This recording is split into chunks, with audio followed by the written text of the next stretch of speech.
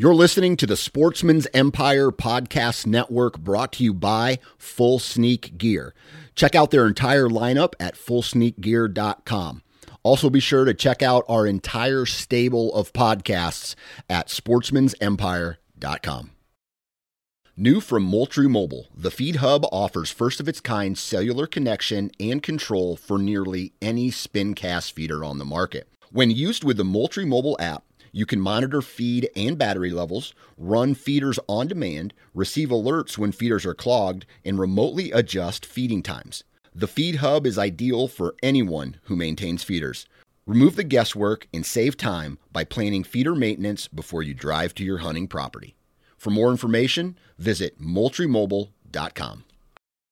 Interstate Batteries offers a wide variety of batteries for your everyday needs. Stop into one of their thousands of retail locations and talk with a battery specialist about batteries for your truck, trail cameras, and even those weird batteries for your rangefinder.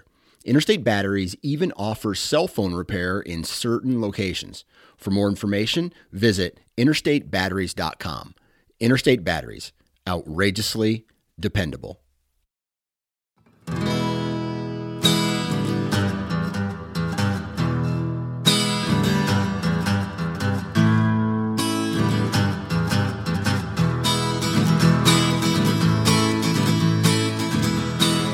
What's going on, everybody? Welcome back to the O2 Podcast. Paul, are you there? Bright-eyed and bushy-tailed, buddy. Oh, wait. What's going on? That's Paul for you, bright-eyed and bushy-tailed. Oh, not much. Just, man, it's busy. Busy. You're getting your face kicked in right now. I mean, I am too. Like, if you work in the outdoor industry or the green industry or golf or whatever it may be, like you're getting geared up. I mean, it was 77 on Saturday. Beautiful. That was really nice. We talked about this last week, but the tip of the weather penis. No one edit that out, but whatever. We're getting it today. I mean, it's like I walked outside this morning. It was like 60 degrees. I walked outside 20 minutes ago. It was 40 and with a 400 mile an hour wind. Like my trash can's laying outside. I can see it right now, laying outside. Yes, it's definitely exactly what you talked about last week of why the month of March can be frustrating. But you have to enjoy those nice days while you had them. So Saturday was really nice. Sunday was pretty good.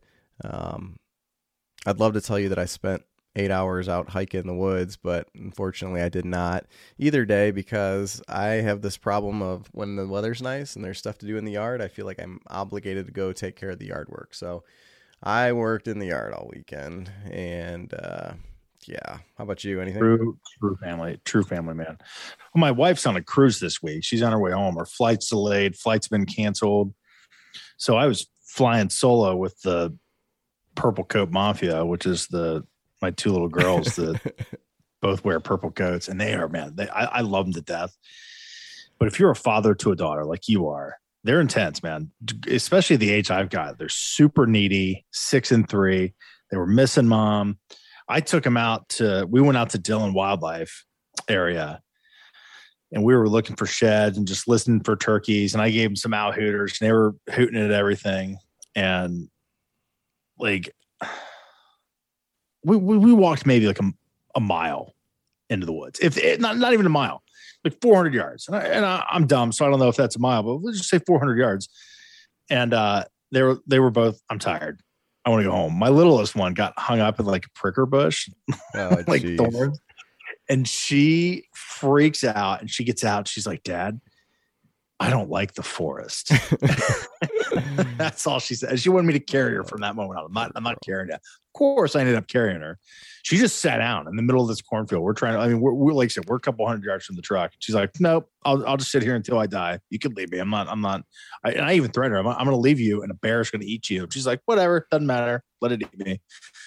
So, but yeah, it was fun. It was fun, man. We had a good time. They're a hoot. So good.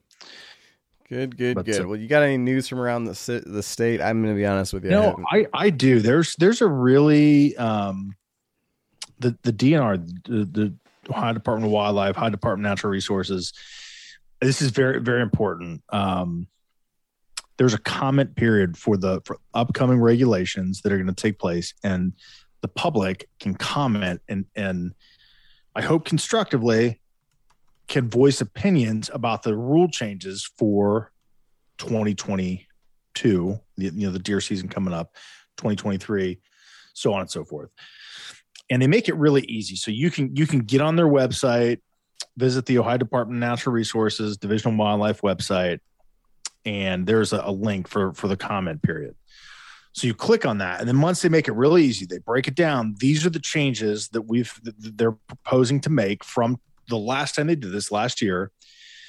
You click on that link, it'll pull up a PDF, and on that PDF, it will mark out and it'll clearly define the changes that are being made to the proposed changes that are being made to the rules and regulations.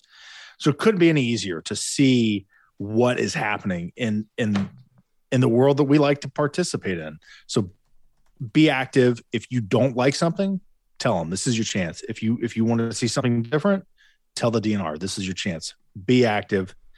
Give a shit. Okay. Give a shit. This is it. This is your chance. If you don't like something, you want to voice it, do it. Get on their website. You have until, I believe, March 16th. And they announced this a while ago. I mean, it's been open for a couple of weeks, but it's getting close. I mean, we just got, 9 days, something like that. So get on there. But it's pretty neat. The other thing I'm on, this is a cool website, theoutdoornews.com/Ohio. It's a cool website. I like it. I get their magazine or the newspaper, which is pretty neat. But they have an article on here about trumpeter swans. And apparently,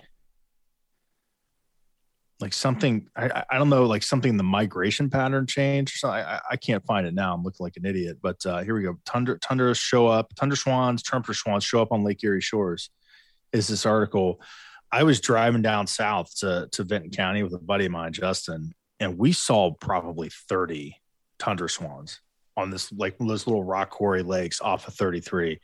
And a couple of them were taken off. These things are massive. Like they're like little pterodactyls. I mean, they're huge. They get like an 8-foot wingspan.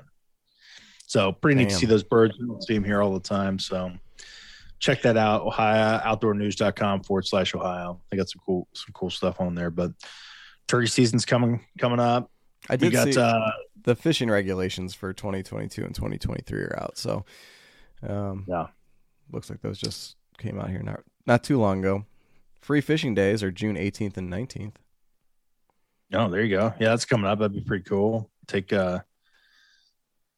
someone fishing. So yeah, it's always fun to get new people out in the outdoors.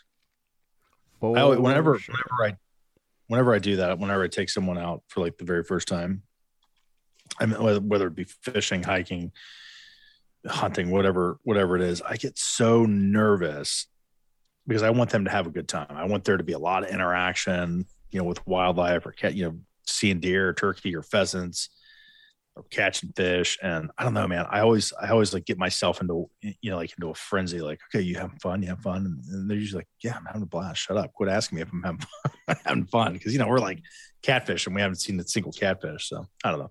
That's a good event that Ohio does. So let's see. I don't know. I don't think there's anything. It's kind of a weird time for the outdoor world. I mean, we're finally starting to get some nice days so you can go out, but turkey season's kind of far away still, but not like that far away, but we're getting there. Obviously, some of the other states have opened up and it won't be long. So next weekend's the outdoor show in Columbus. Yeah. The open season outdoor show will be there. It should be fun. I can't wait to see and I think it's going to be there. I've seen this once, but the ODNR has like this traveling, like Smokey the Bear. Is it where they tell you your name, Paul, and Smokey calls you your name? Yeah, that'd be fine. Where you run up and your parents put your name in the hat. Only you can prevent forest fires. Oh God, and you're a little kid, like your head explodes. You're like, oh, my name. He does my name. I gotta run away. No, they do this. They have this like traveling like display. Have you ever seen this where it's deer that were legally harvested in the state of Ohio? Have you seen that display? I think I've seen pictures of it. Yeah. And there are some monsters. And there was one year they had deer mounts that were taken inside of the 270 outer belt here in Columbus. That is, I mean, and they are some monster deer. So that'd be pretty cool. I like seeing that. I'm ready. I mean, I don't like it. I think it's an interesting display. So no doubt. But that'll be a lot of fun. So for this week's episode, I'm going to let you do most of the talking because this is right up your alley. But we've got Mr. Scott Ellis, and he knows a thing or two about calling turkeys. Oh yeah, he has won like every calling competition that you can imagine, and he's been doing it for years. He's on. He's big with Woodhaven calls. He's he is their main pro staff guy. He does a lot with Apex Ammunition. The guy is a killer, and he is really, really good at what he does, and just a masterful turkey caller. So the guy's got some clout for sure.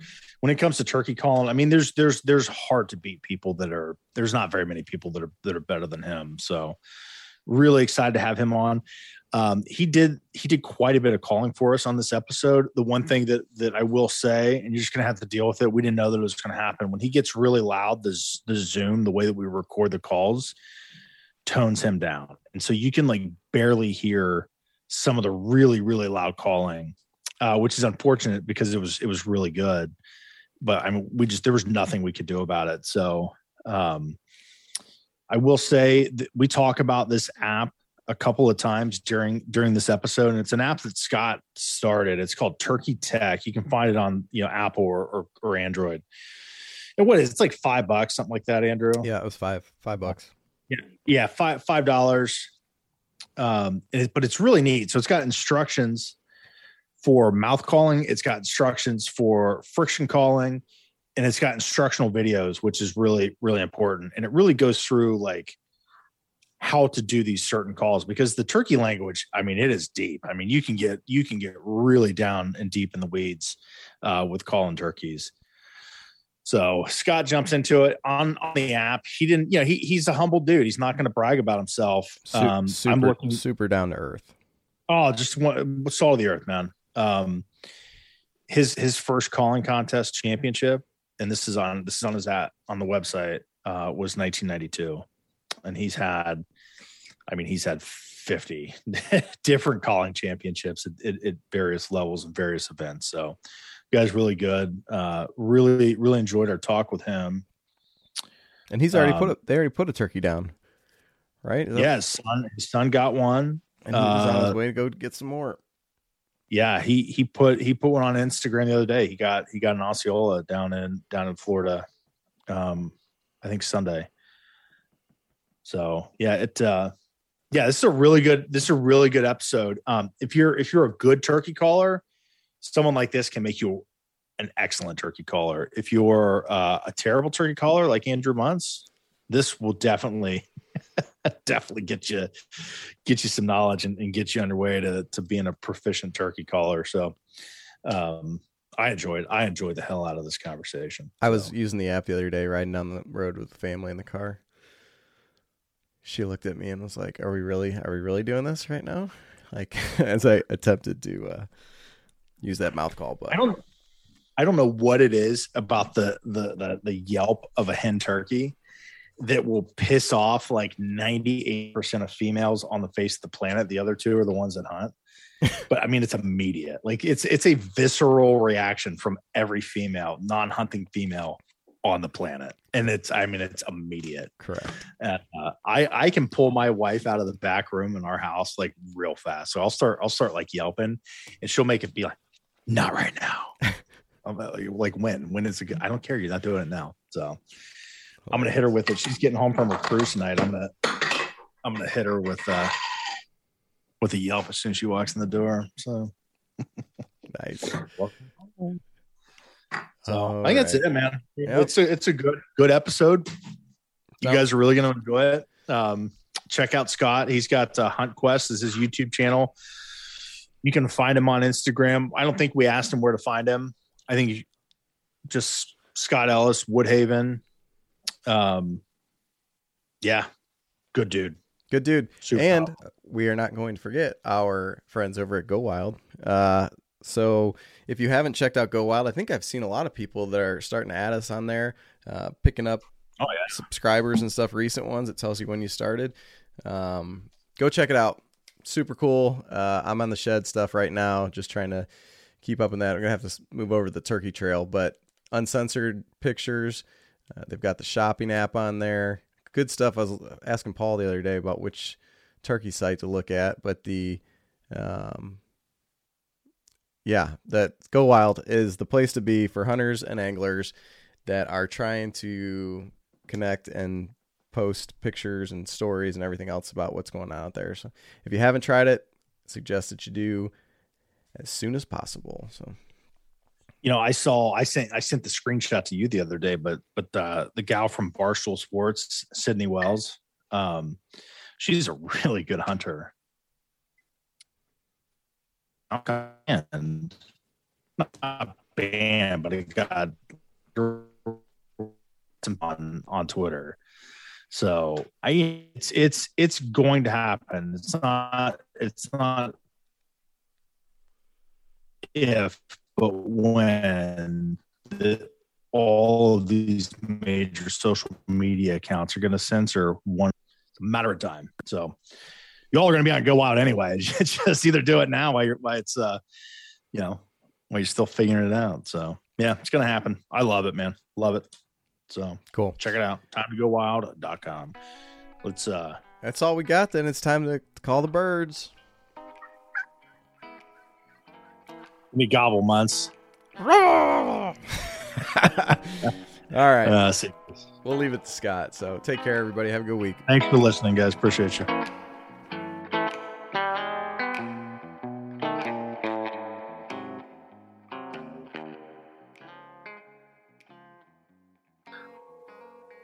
Welcome, everybody. We've got a really, really good guest today. Joining us today is Mr. Scott Ellis from smack dab in the middle of Florida, it sounds like, Scott. So it's, I don't know, 20 degrees right now in Ohio. It's miserable. Haven't seen the sun in months. So it was warm yesterday, gosh. Paul. It was warm yesterday. It was 50 yesterday. And you, Scott, get to hunt turkeys in 2 days. So good for you, man. Hey, wait.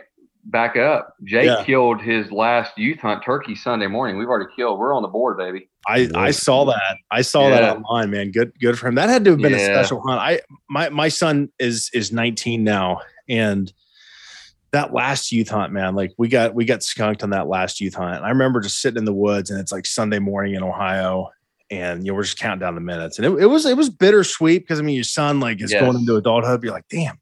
This is the last time we get to do this as, father, son. As a youth, yeah. And so we have another youth hunt coming in 2 weeks. But Jake, as much as he loves to chase deer and chase turkeys and hunt, he has taken an affliction to tournament bass fishing.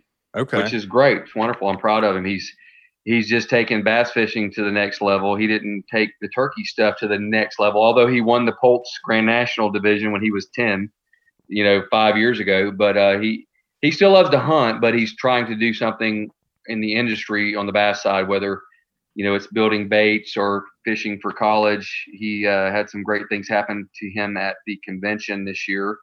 He met the coach of a very profound, very well-known university. I'm not going to name names and put that out there, but he's got a connection with a coach for the most renowned bass college team out there. And the coach is watching him, and Jake's doing well in the tournament field. So anyways, yes, bittersweet 100% because Sunday morning we got the bird killed, and we didn't even know we were going to get to hunt. We thought that we hunted Saturday only, and we ended up getting to hunt a few hours Sunday, and that's when we made the magic happen. Sunday morning, down the wire. And awesome. I'm almost tearing up. I've got it on video. It'll be on Hunt Quest, my show on YouTube next year. I'm not going to dump it just yet. I just want to hang on to it for one more year. And normally we'd be hunting again in 2 weeks for that other youth hunt, and we're not going to get to do it because he's going to be in a bass tournament. So that said, I'm getting long-winded, but like you said, the key word was bittersweet, and that's where I'm at because now, it's not that we're not going to hunt anymore, but he's had one hell of a youth season career. He has limited out the last 7 years in a row on the South Zone youth hunt and then the Central Zone youth hunt. He's done in Florida. He's tagged out. So we're going on to Georgia. We went to Oregon 1 year. We finished a father-son Grand Slam that's on Hunt Quest. It's a great episode. He killed a Rio Anamirium in Oregon and finished his Grand Slam, and I killed one Miriam that finished my Grand Slam. And so we've been on a lot of adventures together, and it's all for the love of chasing wild turkey. But I'll shut up and quit. I'm getting long-winded and I'll get nostalgic and everything on you guys. So sorry. No, that's I love to hear that stuff. And I saw that father-son Grand Slam on Hunt Quest. That was really neat, man. That I'm sure that was a special day. So I want to talk about kind of like the intricacies of turkey calling, and I don't think there's anyone better to do it than you. So there's one thing that like a lot of people struggle with, and it's like right in the beginning of the hunt, man. It's how much to call like early in the morning, and whether you got a bird roosted. And we can talk about that. But so early in the morning, you're walking in, you've got kind of an area picked out. Like you walk in, and I ask every person that we've interviewed about turkey hunting, what's your go-to play first thing in the morning? The biggest thing is just getting located, obviously. And I mean, we can go complete basic here, and I can do some magic on my newly designed Ninja Owl by Woodhaven, but you're going to give an owl call, or even I like to blow a crow call really early in the morning too, because it gets one to gobble a lot of times when nothing else will. But the biggest thing is getting him located and then trying to use the terrain and slide in and the darkness, if it's not breaking daylight too hard, to get tight as you possibly can to the turkey. And that limits the other hunters coming on you. That limits the possibility of maybe hens flying down between you and the gobbler. So you're trying to get to him as close as you can off the roost. And you use locators to do it because you don't want to tree call to him when you're not set up on it. Because he flies down. Sometimes they fly down early, right? Sometimes he's gobbling his brains out, and other hunters are being drawn into it. So, I mean, you give an 8-note barred owl hoot, or you even do a laugh sequence, whatever it takes to keep him gobbling, so you can move in tight off the roost. And I mean, I'll demonstrate it real quick, just for the people that are just totally new to turkey hunting. I mean, you're going to give an 8-note hoot. Just a basic 8-note hoot. If that doesn't work, you do a little laugh sequence. You get a little laugh and then listen. And then you just use that and continue to move in and move in and move in, and then you set up on the bird. And then what was the next part of the question? I forget, brother. That was like, what's your go-to thing? Once I'm set up on him, there's a couple of different factors that I'm playing into the variable scenario, if you will. And that is, do I hear hens with him? And that's always going to be something that's key to what you're doing, because I don't like to call a lot to a gobbler on the roost, because you've heard this old adage, you call to them a lot on the roost, they sit on the roost. And there's a lot of truth to that. I mean, that's basic turkey hunting 101. All you're wanting to do when you get tight on him is let him know where you're at, and just let him know that there's a hen nearby. And that's going to be basically just some soft bubble clucks and some tree calls. And I'll demonstrate that. We're going 100% 101 turkey here right now. And so you're going to bubble cluck and give him some tree calls. And this is on a mouth call. This is on my my Ellis New Energy call. From Woodhaven.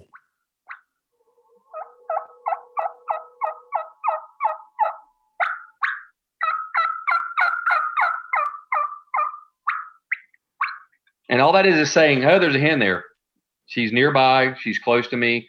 Maybe I need to go in her direction and try to get with her and hook up and do the dance, so to speak.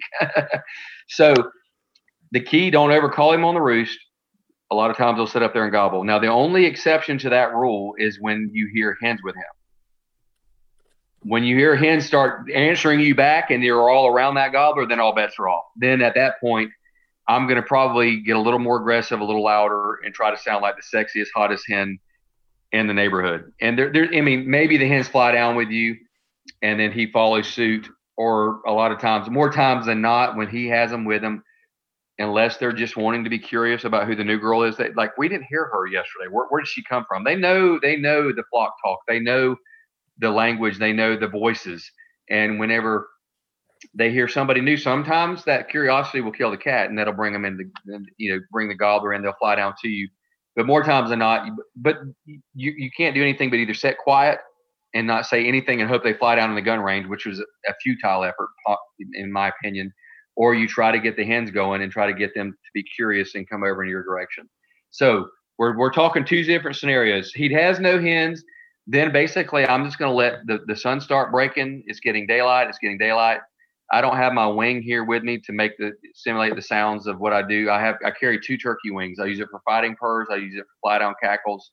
I use it for scratching in the leaves. But as it's breaking light and it's getting that hard daylight, that fly down time, then I'm going to give him a fly down cackle.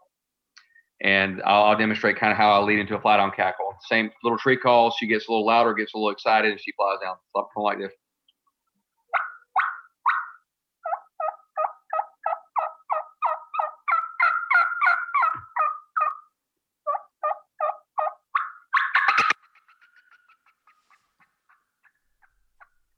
That's a fly down, and that just simulates that a hen just flew down.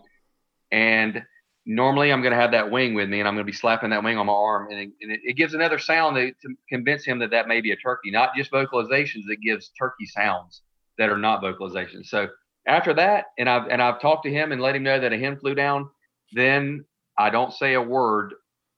Again, no hens roosted around him till his feet hit the ground. Let him get on the ground. Because then the game doesn't begin until his feet are on the ground. You know what I'm saying? Like, there's no point in sitting there and talking to him once he knows you're there. Whether he answers you or not, don't let that discourage you. He may answer, you may gobble and choke himself at that cackle I just did. But ultimately, just let him do what he does and then fly down. And then once he hits the ground, then the game really begins. So there was a long version of what I do.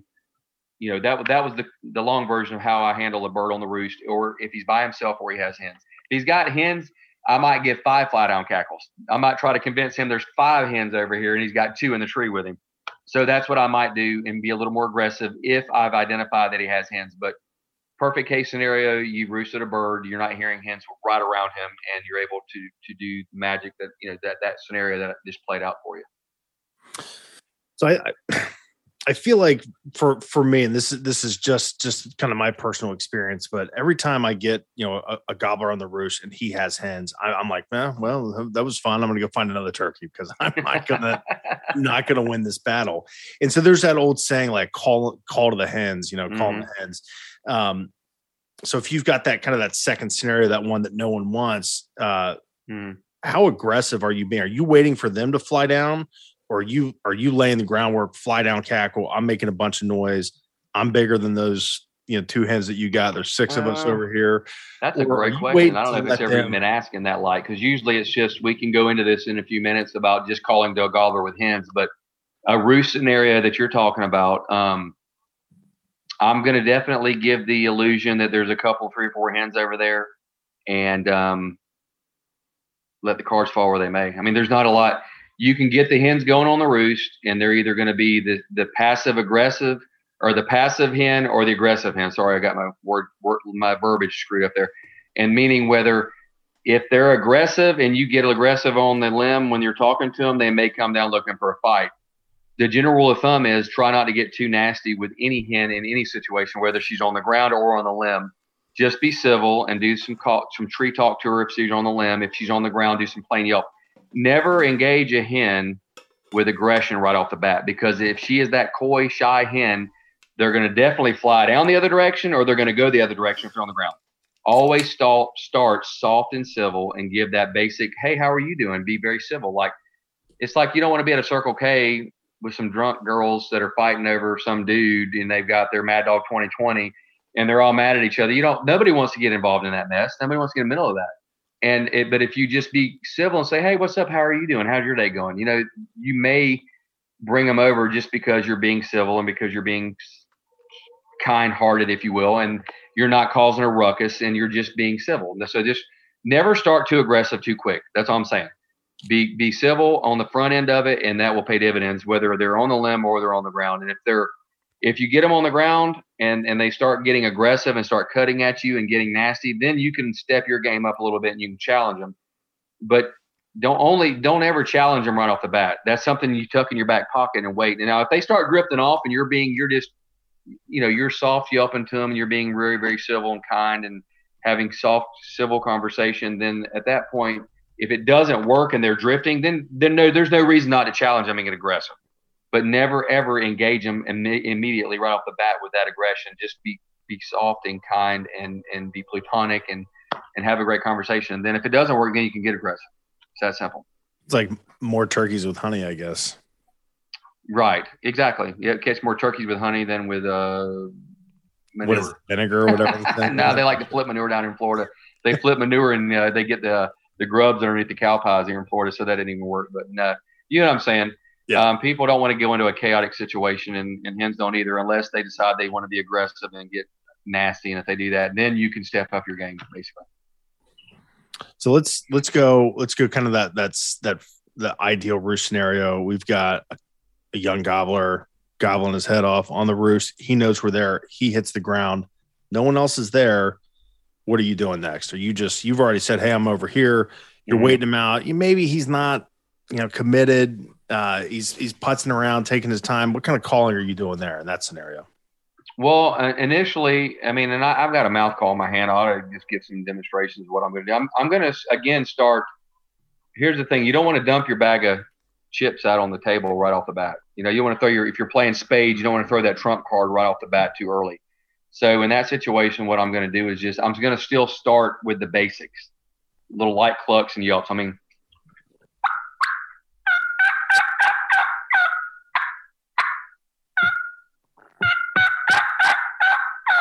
Just basic light yelping and little clucks, and then see how he reacts. If he just hangs up, he's like you said, he's putzing about, he's not fired up, he's not getting excited. Then that's when you start stepping your game. Your excitement level game, if you will, is always based on whether we'll go back to the hens, but if he is coming to you and that's all it took for him to come to you, then don't do any more. Because if he gets there at 65 yards and hangs up on you, then you can start cutting aggressively. You can cluck and purr. You can fighting purr. You can gobble. Don't throw all your bag of tricks out on the table. Keep that playbook very thick, okay? And keep all those things in your hip pocket, your back pocket, before you just dump them out there. Now, if he hangs up, like you said, he's putzing around is a good definition of it. He's not coming. Then I'm going to immediately get excited a little bit and try to pique his mood, get him, elicit a better response.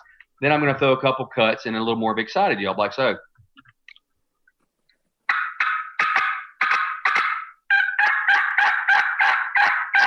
A little bit of cuts, a little more faster rhythm yelp. That's an excited yelp. Then he hammers. Oh, wait a minute. You get his attention. Then maybe he turns. Maybe he starts wandering closer. You only raise your level of excitement and start changing your tactics if the basics doesn't work. So then hopefully that breaks him and it gets his attention. He picks his head up. He gobbles real hard 3 or 4 times. Maybe you cut a little bit more at him, and then he starts drifting to you. Then I'm going to immediately tone it back down again. I'm going to immediately come off all that excited stuff and then get very, very mundane again and very, very basic again with a very soft civil talk. Because then what you're doing is you're sending him on a roller coaster ride of emotions. That's what kills turkeys, especially with vocalizations. You follow me? You're exploiting his emotions. And when you get him fired up, you do that for a couple of minutes and you get him starting to come, and then you just, I'm just, okay. It's like being at a bar and a guy's had a few drinks. I'm sorry, guys. This is the realism of it. This is the reality of it. And a girl's talking real sexy to him, and he gets all charged up. And then she's like, "Yeah, I don't know." What is the guy going to do? Freaks out. He's going to try harder. He freaks out. He's going to try. Wait, I thought this was happening. I thought that you fell in love with me. I'm just telling you. I was ready. So you get him fired up, and then you just reel it right back in, and then you're playing with his emotions. He's like, "Whoa. You did all that sexy talk and you got me fired up, and now you're going to get all complacent on me again, and we're going to be just sitting back here like you're flirting, you're being shy and coy, you're teasing me, so to speak." And that will definitely exploit his emotions. And you know what? It doesn't work every time. The high, low, the roller coaster ride doesn't work every time. It doesn't work. It depends on the subspecies. If you're hunting Rios and Miriams, you're probably going to have to stay at that high excited level to keep him coming, because Rios and Miriams have ADD. That's a whole nother. We could go on for days about this stuff, guys. If you're hunting Osceolas and Easterns, it's a little bit different. But we're going to say we're hunting Easterns and Osceolas, and if that doesn't work, and then he loses interest really quickly, guess what? You have to continue that excited level of calling. But you're going to know it. You'll know it when he stops the forward progression. You change tactics, guys. That's the easiest way that I can explain this on paper. And I don't have a pad here, but you only change your tactics when he stops moving to you. And that's whether you go to gobble at him, you go to fighting purrs, you go to super excited cutting, you go quiet for 10 minutes and don't say anything at all. Every tactic change is based on how much he's starting to move towards you. Is that a pretty good rule of thumb? I don't know if I can explain it any better than that. Yeah. So let's dive into that bag of tricks that you're talking about, because I want to know we've talked to some really good turkey hunters on the show, and they're guys like you, man. You've got it kind of figured out. Like you've got that bag of tricks with it seems like a limitless bag, and I've got like a bag of tricks with like 2 things in it. I'm like, man, this might work. And then change first. I'm like, well, you know what? I'm going fishing. So it's like that movie Kill Bill. Remember where they talk about like the master has 100 ways to kill a man, to kill you. Yep. I remember that. 99. Give us 99. Keep one in that bag there, Scott. Well, I mean, I alluded to a little bit of that stuff earlier. The forward progression stops. You start thinking, my encyclopedia, my computer brain, CPU, whatever you want to call it. What has worked in this scenario before or in the past? What do I got to do next to try to break him? God, I think and it's not just calling now. I mean, it could be repositioning. It could be backing away from him. It could be changing calls to a different hen voice. I mean, there's a million things that you can possibly do that's not necessarily just vocalizations. But the big, deep bag of tricks, your big poker chip bag that you're going to, again, fighting purrs, going silent, going very soft and coy and shy, clucking and purring, scratching in the leaves. You can reposition on him, again, which I said is not a vocalization, but it's a tactic change. If he's moving away from you can get in front of him, cut him off at the pass, never say a word. You have to deer hunt him sometimes. You have to pattern him sometimes. That works. You have to gobble at him. You have to sound like 2 or 3 different hens. Like I can run a mouth call and run a pot call at the same time. You can sound like 2 different hens. You can change the voice of the hen. That can be from a box to a pot to a tube call to a mouth call. Or if you're very versatile on a mouth call, you can actually change the sound of your mouth call to sound like a different hen. So there's like literally 8 or 9. I don't have 100 or 99 different ways, I don't think. But that was literally a dozen different ways that you can do something to start. But again, when you start changing tactics like that, you're not going to want to do it like one after another. You're not doing this every minute for an hour. You're going to do something like this. You're going to go quiet for a few minutes. You're going to get really aggressive. That didn't work. He still hung up. You're going to quiet for 10 or 15 minutes. That could be very successful because I've killed a ton of turkeys. When he's starting to close and he hangs up, just shut up. Curiosity kills a cat, man. He's like, where is this sexy woman that I've heard for the last 20 minutes? And now she's gone, and he's going to break and he's going to come looking. Okay. Then you're going to go to what I'm trying to get redundant here. Fighting purrs. I don't know if I'm mentioning. You're going to stage a fight. Then I get my 2 wings out and I'm going to be slapping the wings together and simulating fighting purrs to make him think the 2 gobblers slid in his back door. They're hooking up with the hen, and then they're slapping they're doing the fight. They're fighting, purring, they're whining. They're doing that. You're going to change all these things, but you don't want them to. You don't want to just rattle them off a minute in between. Give each tactic a little bit of time to work. Give it 10, 15 minutes of excited calling. Give it 10, 15 minutes of soft calling. Give it 10 minutes break and go into a fight. You can't run it all together. It's just like it's lost in translation. If you just run all these cool tactics that I'm speaking of in a row, then you're defeating the purpose. It's not going to work. You got to let him think about it, let him stew on it. That's what I like. The word I like to use is letting stew on it for a little while. Where did she go? Why did she get quiet? Why is she getting soft and coy now? Wait, she left. I hear another hen over there. There's a different voice. There's a different hen. Oh, wait, I hear Jake yelps. There's another one I've left out on. There's a Jake over there yelping right beside where my hen was that I heard it was so sexy. The Jake slipped in the back door, and I have a juvenile, a little boy over there trying to hook up with my lady. So there's Jake yelping is another huge thing that's been very successful for me. So just use the different tricks that we're talking about and I'm speaking about. Put a little bit of time gap in between each one of them before you try the new tactic or the next tactic. Okay, Scott. So all of our listeners know, I think, that I'm the novice in the turkey hunting world. Paul's the one that just obsesses over it all year long. But I was out last year for one of the, I don't know, it was the second or third time really that I've been out. And one of the things I came across was heard them gobbling, came down, and then they just go quiet. And I've heard other people talk about this, about how they just, you'll have a lot of chatter, and then they go quiet. Mm-hmm. And it's one of these things where you're just supposed to sit and wait. But then it's always like, how long do you wait? And then the second you stand up, they're like right behind you. How do you handle a situation like that? Well, generally when that happens, and it happened Sunday morning, guys, I can totally relate and expound upon this exact scenario 2 days ago with my kid in the South Zone. Got on a bird, gobbling, get off the roost, started tree talking to him. Guess what? Hens between us and the gobbler. Flew down, had him coming to us on a string. Hens are still in the tree. He's on the ground. The hens are still in the roost. Tree talking. They're answering. We're talking back and forth.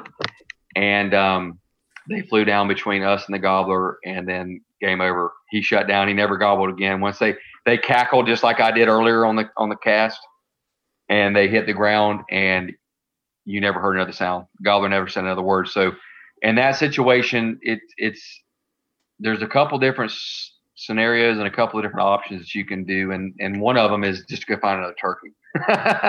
I mean, honestly, when you identify that the hens flew with him and then he shuts up, he has got his girls. He is probably not going to be very callable.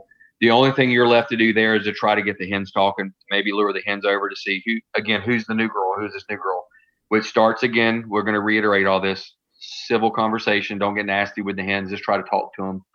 And more times than not, and this is early season. Even for us, this is early season. It's February. Jake killed his bird on February 26th, 25th, whatever Sunday was. So, I mean, they're just starting to get into those flocks. They're broke up from the fall. Now the gobblers are getting with the hens, and they are in full swing. It's ready to get on like Donkey Kong, like they're ready to start breeding. So when that happens, a lot of times, and maybe he doesn't have hens, and you don't hear hens like we heard hens with that particular scenario. He's hitting the ground, and you may not hear the hens, but there's a very good chance he had hens. I mean, there's not any other reason for him to hit the ground to shut up completely and not trying to lure other hens if he doesn't have his harem right there around him and with him. And the only thing you can do in that situation is A, try to get the hens talking, which works 20% of the time. And B is to set for a little while after the roost, after fly down time, after they get off the roost, and sit for a little while and give them a little bit of time to work. And because sometimes he'll breed the hens, or the hens are, depending on which phase of the season, how early it is in the season. Usually the later the season they do that, the better it is, because the hens may fly down and just leave him, and then he fires right back up because he realizes he has no luck. He's not going to get any action, if you will. So if it's later in the season they do that, I'd hang with them a little bit more. If it's early in the season, when it's early in the season, I'm telling you, the best bet you probably to do is to just give up on that turkey and go find one that's vocal and one that's actively looking for hens that has not gathered a harem of hens. I mean, I'm just saying, when they do that, and especially if they gobble good on the roost, go find you another turkey. So, if it's a little later in the season, wait it out a little bit longer, because he may be with those hens for a brief time off the ground, and then they may be going to sit, or they may be going to lay, one of the two. And once that happens, he's going to go start gobbling again and try to find some other action. So trying to find some other girlfriends. Yeah, you kind of covered there in the end, but in Ohio, our season, I mean, obviously climate's different than down south, but we start, I think April 23rd is our opening day. So we still have almost 2 months before we get out there. So I think it's going to be more on the backside of the breeding season up here. Yeah, it depends on how the DNR times y'all season. I'm not sure. I'm not real versed on Ohio. I mean, I've hunted a bunch of states around there up in the north central part of the U.S. I have not killed a bird in Ohio yet. We may have to fix that. I think I've got 26 states knocked out. Yeah, you come. You're welcome anytime. Well, I appreciate it. Thank you very much, man. Our season starts after a majority of the breeding has estimated to been.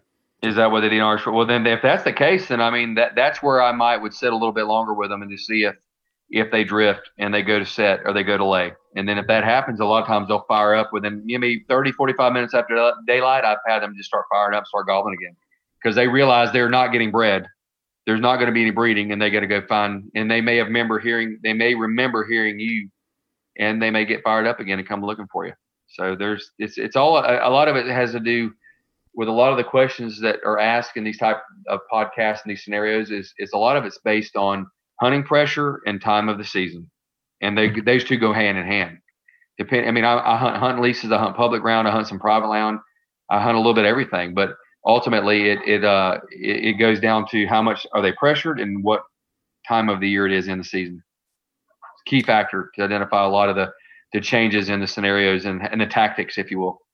There's so much that goes into every turkey hunt, like you just said. I mean, you just rambled off 5 factors that are broad topic, factors, and even individual hunts. There could be 10 different things that are going after you at once. So you've got this app that I really like, Turkey Tech, and on your sequences section, your scenarios, you got one that I'd like to talk about, and it's determining calling sequences, or you're calling based on distance of the gobbler. So just kind of explain that process. Close, the mid. distance is a very key factor, and it's pretty simplistic. The further he is, the more aggressive and louder I'll be.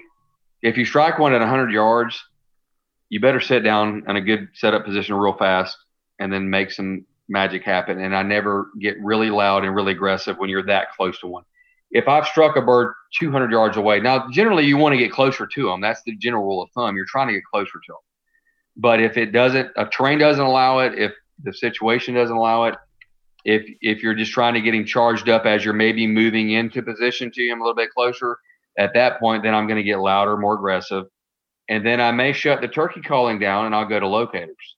If he's very far, if he's 200, 300, 400 yards and I strike him, then I'm going to possibly go to locators because a lot of times they won't strike out on a crow call 300 yards away, but if you cut real hard, they'll gobble. So once you get them to gobble, go to locators, and then you can move into position and get where you want to be. If you're in a position where you can't close in the distance because they're on the edge of a field, the terrain doesn't allow it, then I'm going to stay aggressive and stay loud. And as they close, it's a real simple rule of thumb, guys. Paul, Andrew, as they start closing down, quit yelling at them. As they get closer and closer, don't overcall them. Don't blow your pot call. You can get loud on a pot call. You can get crank on a box call. You can crank on a mouth call. But as they start to close the distance, start reeling the tone of the calling and the volume of the calling down a little bit. But the further they are away, the louder and the more aggressive I'll call. When I get their attention and get them coming, then I start toning it back. And that's pretty simplistic. It's an easy rule of thumb to follow. Yeah. When you start toning it back, are you purring? Are you soft? No, not necessarily. I'm not going to all the fancy stuff. I'm just going to be not as loudly yelping and hard and cutting as aggressively and hard. I'm just going to reel it back to plain yelping and some clucking as he's closing. Remember, don't dump all those bag of chips on that table real quick. Don't throw your trump card out there too quick. Just keep him coming with the basic stuff. You just don't have to do it as loud or aggressively as he starts to cut the distance to you. So when you do throw that bag of tricks out and you get that sweet, dirty turkey talk going, what scenario are you looking for, man? Is that the gobbler that's just 70 yards? He's gobbling every once in a while. He's committed to you. He's just, he's a little weary, a little trigger shy. Don't want to pull the trigger to come in and dance. Is that when you start getting real fancy and pretty with him? Yeah, pretty much. I mean, generally whenever you call one from a long distance and it's taken aggressive talk to get him that close, you're not going to continue to be aggressive to him. And here, I'll give you some love. I'll give you some, what I called the sweet love. I coined the phrase a long time ago. But when he's hanging up out there and you brought him in from 300 yards and now he's 75, 80, and he's just not want to cut the distance that last little bit. Now, mind you, disclaimer, shut up, go quiet for 15, 20 minutes. If you can do it, you've got the ability and the willpower to do it, it is deadly. But the other thing is, and this can be on a pot call, this can be on a mouth call, whatever you're most proficient at being soft and quiet. And I'll demonstrate what I like to do when they come hard and then they shut up, or not shut up, but they come hard and they halt their forward progression, if you will. I'm going to do the soft, sexy stuff.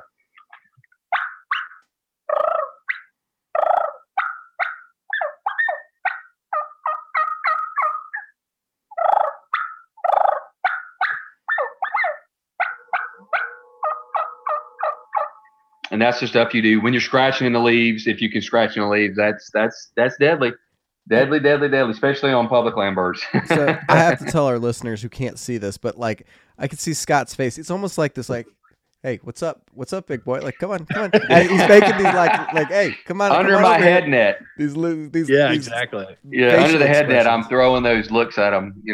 Winking, give a little left eye wink at them. Yeah. Oh man, that's good. So let's. I want to kind of finish this on, just some instructional calling. And sure. I'm not going to do it because I'm going to throw up all over my floor in my office if I try to use a mouth call. But turkey novice Andrew Motz has got a mouth call over there that he's been trying to work. He's always asking me questions. Like, I don't know, man. Like, YouTube it. Yeah, you've got that gag reflex going on, Paul. There's not a solution. There's not anything to rectify that situation, dude. Tube calls. The only thing I would tell you to do is go to a tube call, man. Yeah. And I love the tube call. And I gave up. I shouldn't say I gave up on the mouth call because damn it, Scott, I buy a new mouth call every year. I'm like, this is the one, this is the year. And I buy it, and 2 seconds after, I'm just like, whoa. Yeah. My eyes are watering. Dude, you can't counter that. There's no remedy for that. No, I mean, there's just some people just the only thing you can do is run that call really, really forward in your palate. And I've known people to do it and don't get it anywhere near the back of your throat. And I've seen people that can manage to get sounds out of them, but it's to the point like my body is so conditioned, like my eyes will see me getting like the mouth call. Oh gosh. Like, oh God, I'm gonna throw up. So I gave up on it. There's no remedy for that. So Scott, so Andrew. Yeah. Yeah. I'm the one that's I don't have, I can put this careful how I say this, but I don't have a problem putting this in there. But I follow you. I don't either. I follow you. So, doesn't bother me either. So no, we're gonna name the episode that. Deep throated mouth calls. Yeah, there you go. There you go. We're not going to. Keep going. So part of my job is I drive around all day, and I can throw this thing in and start making noises, and but I struggle with. I don't know if I'm making the right noise, right? And I can pretend like I'm clucking or yelping or whatever, but and it sounds good to me as I drive around in the truck by myself. How does somebody that's really, I mean, yes, the best thing I think would be to go sit out in the woods and try to talk to them, but we obviously can't just do that all the time. Is there anything that you suggest on that side of things?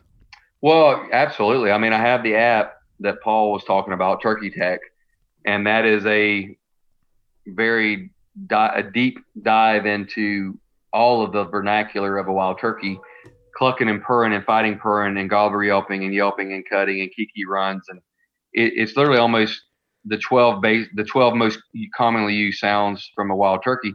And it's got audio of wild turkeys doing it. It's got me doing it on a mouth call and a pot call and a box call. And you can actually record yourself on the app using your phone mic. It will record you, and you can loop it in with the actual turkeys or me, more importantly, the turkeys. And you can compare your rhythm, your cadence, your tone to the sounds of the turkeys or me, if that's your choice. And it's a great tool. I've got 2 DVDs out at ScottEllisHunting.com. It's called Mouth Call Magic 1 and 2. And been selling them for about a decade now, and I've sold a bunch of them. And I think I don't know that I've ever got a bad review for it. I mean, it's just really dives a little deeper into controlling the call, what the sound is, identifying the sound. And that app breaks it down very comprehensively about the Yelp as a basic communication call. It's the most widely used call in the spring and the fall. There's a description of the call and when it's used most commonly and what it's used for. Clucking and purring is a feeding to contentment type call. Cutting is a call that elicits excitement. It's conveying excitement or attention grabbing or aggravation or anger. It breaks it all down. The app and my DVDs break it down very, very definitively. And it helps the average guy go, okay, this is the sound that I need to do this. And the app actually has 3 or 4 hunts on it. And my second DVD, Mouth Call Magic 2, has a grand slam. It's got me killing a grand slam, and it shows the hunt and how what calling was required. So it gives some tips. Both of them give tips and tactics on when to use the call. The basic rule of thumb is clucking and yelping will kill turkeys forever and ever, and it has been for 100 years. From the Indians, how long ago were the Indians using wing-bone calls? 100 years, 150 years ago, whatever it was, the Native Americans were the first to use a wing-bone call and a suction-type device. And the Yelp's going to kill more turkeys when nothing else will. The Yelp is the most successful. If you master the Yelp and then master the cluck would be secondary. Everything else is fluff and icing, but that's that bag of tricks, that thick playbook that you can try to use as you master these calls. And you learn when the proper application is to use the call. Cutting is to get him excited because he's not so excited. So you cut at him and you try to get him excited. Clucking and purring is a contentment call. You're trying to play coy and shy with him. All this is in the app and the DVDs actually, and it breaks it down on how to produce the calls and everything.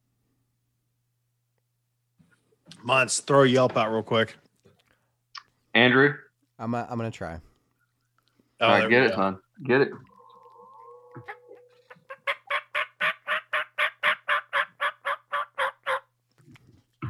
So what am I doing wrong? There's too much rasp. in there, I isn't mean, there's a lot of rasp, but your rhythm is just off. That's the thing you got to study, and you can do this on YouTube. I have old instructionals on YouTube that don't even require Turkey Tech or Mouth Call Magic 1 and 2. You were just kind of making noises. Remember, there's a very distinctive rhythm. The rasp doesn't matter. The tone isn't necessarily as important as the rhythm. You were just kind of going. There was no distinction to what you were doing. Remember, a yelp is a one single note in a series. So when you yelp, just remember, slow it down and make a very distinctive, very deliberate pattern, yelping a rhythmic pattern.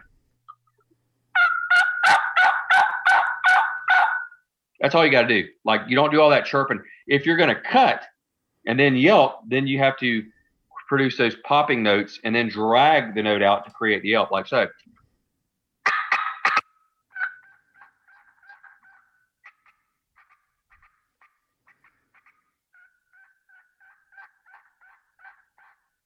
You hear how distinct the sounds were? The slower rhythm yelp, the dragging note, and the cuts were the very sharp popping notes. And that's the biggest thing. I mean, that rasp, that tone was fine. That'll kill turkeys all day, but just you got to put it into a very distinctive rhythm. And that's where what I just heard you do was just off. Wasn't the tone that bad? Okay. Yep. If you get my app, if you spend 5 minutes on my app or my old YouTube channel with HuntQuest and my instructionals, you'll have this figured out in minutes, literally. Don't worry, I've already written it down. And the second we hang I'm up, I'm going well, right to good. Turkey Tech. I'm telling you, it's not rocket science. It's you don't have to be musical at all. Perfect. You have to be able to count 1, 2, 3, 4, 5, 6. Just be able to count, and you can get that rhythm in your head. Yeah. Let's. I want to talk about the owl hooting just real quick, and that's your specialty. Well, it's not my specialty, really. Turkey. I don't. I appreciate that, but I would like to think that killing turkeys is not owls is my specialty. Well, so there's that. Yeah. Yeah. Fair enough. You're good at all of it. So what the? Well, I appreciate it. Thanks. So that 8 note, that's the common who cooks for you. That little roll at the end, and everyone just has like rolling their tongue. Is that kind of like a feeder call on a duck call? No. Okay. So no, it's like like rolling your R's, and like if you say rico. I got an F in Spanish in high school. It's Spanish. Yeah. I mean, I can do it on my owl call. That's an owl call. This is my ninja owl. I mean, I can run a duck call, but that's a feed chuckle. You're rolling, or if you can gargle, I can't gargle correctly. They go. I can do it with a crow call, but I can't do it with an owl call. So I have to roll it. So I go, and that's my tongue. It's just blowing a lot of. You lay your tongue very limp, and then just let it relax, and then blow air across it. It's like if you sit down in your chair after a long day at work and you had a drink, you go, but just close your mouth, and then blow air across your tongue with it relaxed, and that's how you get it to roll. Some people can gargle. I cannot. I can do it again with I can. So I can do it blowing pressure, but I can't get it to slow down like I can my tongue. Some people are gifted to do it with their throat and their tongue. I am not. Thank you, Lord, for allowing me to flutter my tongue, because that's how I purr, and that's how I do the roll on an owl call. So, yep. You make it sound so easy, and I've been trying that damn tongue roll for a decade, and I still can't. You can't get it. I think like instinctively, like I think of like feeder call, and it's just it's not the same. No. Feeder call is a manual. You know, it's a manual function. You're well, it's the same way that you gobble. I'm going to get my tube call out that I did earlier. It's the same. The feed call is all you do on a tube call. You hear it. I mean, you can hear it. I can do it with a tube call, but with a turkey, it's, and I put voice in there. And it's just, it's the same thing. But with the flutter your tongue, you hear what I'm doing? You can fighting prone a tube call. Tube call doesn't really do a soft purr very well, but you can fighting prone it. But it's the feed calls manual. The roll of the tongue is something that's created by air pressure and back pressure. It's what's the word I'm looking for? Not deliberate, if that makes sense. You just you're using the relaxed part of your tongue and then putting air across it. It's like oh God, I'm having a horrible time thinking of an analogy about how you make something vibrate. Like you know what I'm trying to say. I'm at a loss for words. I'm sounding stupid on a podcast, Ron, so forgive me. Hey man, we do that every week. You blow air across stuff, and it just happens because of the vibration. Okay. It's almost like purring on a pot call. Does that make sense? Yeah. When you purr on a pot call, you're putting pressure, and you're dragging it. Well, that one's not. I got oil all over the thing. There we go. See, there's pressure, and then you're pulling.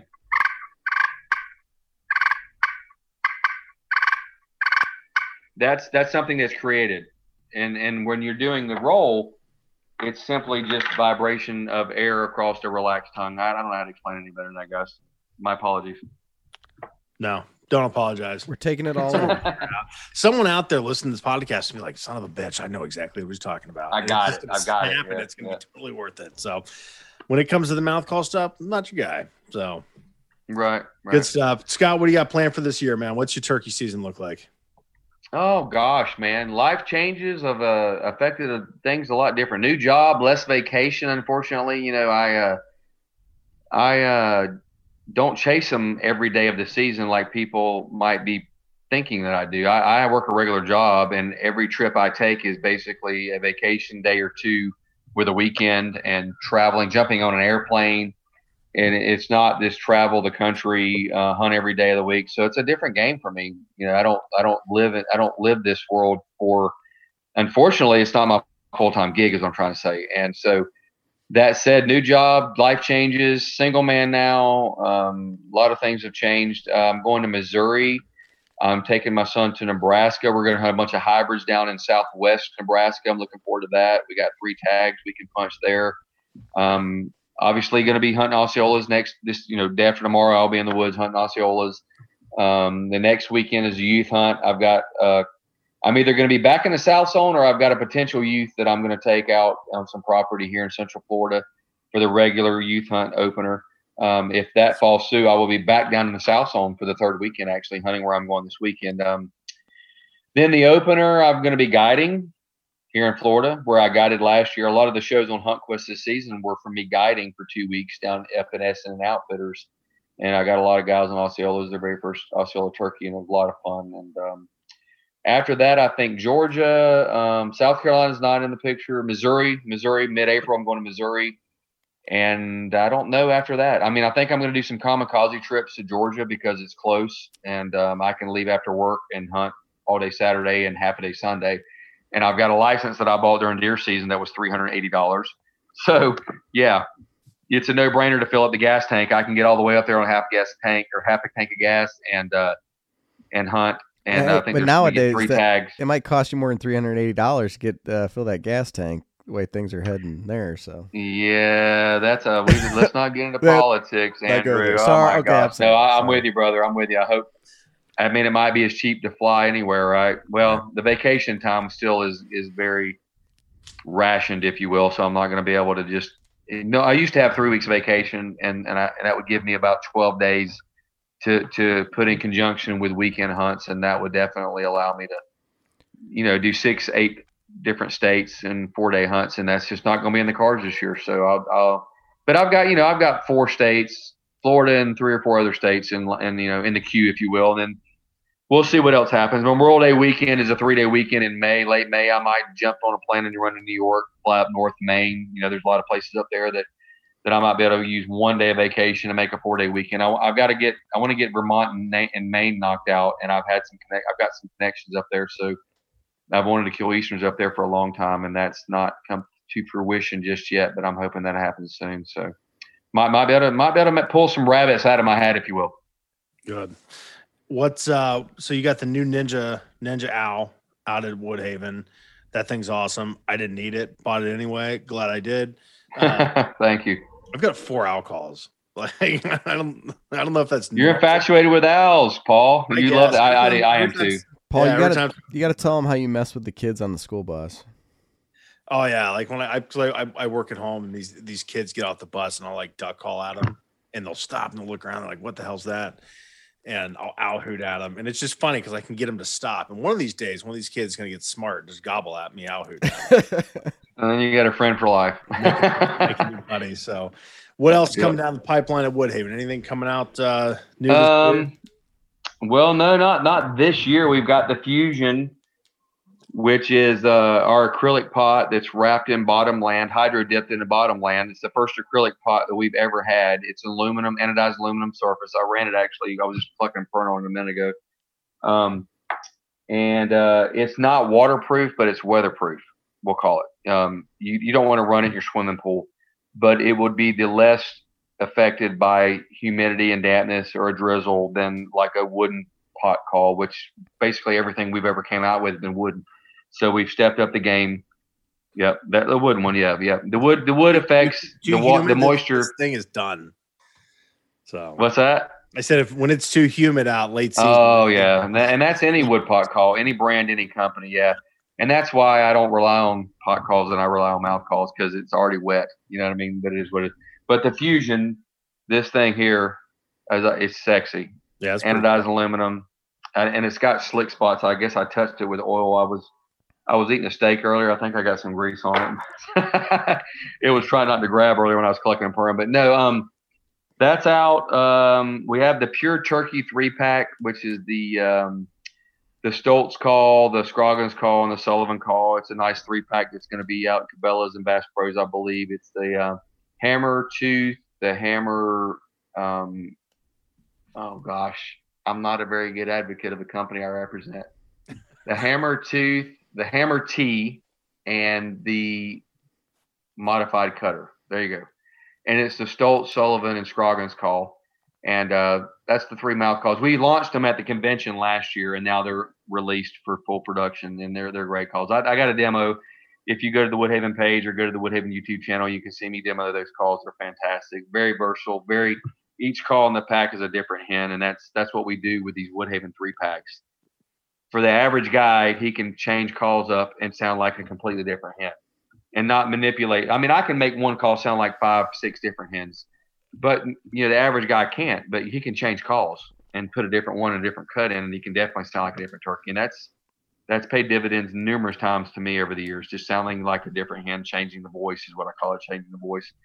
And so the Ninja Owl, the Fusion, and then the Pure Turkey 3-pack. And I think, we launched the Next Level Ninjas at the convention, but those won't be out till 2022.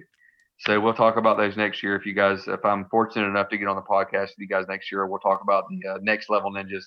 We sold 500 3-packs and you get a t-shirt, and that was at the convention, and now they're gone. So there's 500 people across the country that'll use them and celebrate them and hopefully have some success with them. Paul, you got me one of those at the convention, right? No. What? No. You weren't one of those 500? No. I bought one of the Woodhaven 3-packs. You left me for 7 days to go to Nashville, and you didn't come back with one of those? No. Wow, that was a free limited edition T-shirt too. Like there was only we run a T-shirt with the new 3-packs that come out every year. We run a T-shirt, and heck, I don't even have the T-shirts. I feel neglected, but yeah, it's like a really cool blue. It's a blue and gray theme, and the shirt's white with a blue ninja on the back. It's really tough. Yeah, they were sharp looking. I saw it was. I bought that Woodhaven 3-pack. I wanted to sound like 3 different turkeys, and my gag sounded different on each one. So. Oh wow, yeah, we're stuck like Chuck with that. We're gonna have to talk Paul offline about how to try to fix that because there's just not a solution for that, dude. There's not a surgery. There's no pill. There's no quick fix for that, brother. Not at all. Scott, we appreciate you, man. I hope you come back on next year or later anytime, this year. dude. Tell us how your season went. But man, I've really enjoyed this. I thank you, sir. Hopefully we've covered some good topics and we've enlightened the listeners a little bit, and I haven't rambled too terribly much. But anytime, I'd love to be back. Thanks, guys, for having me. I appreciate you. Appreciate it, man. You're Good luck Thanks, this Scott. Saturday. Let us know how it goes. Take care.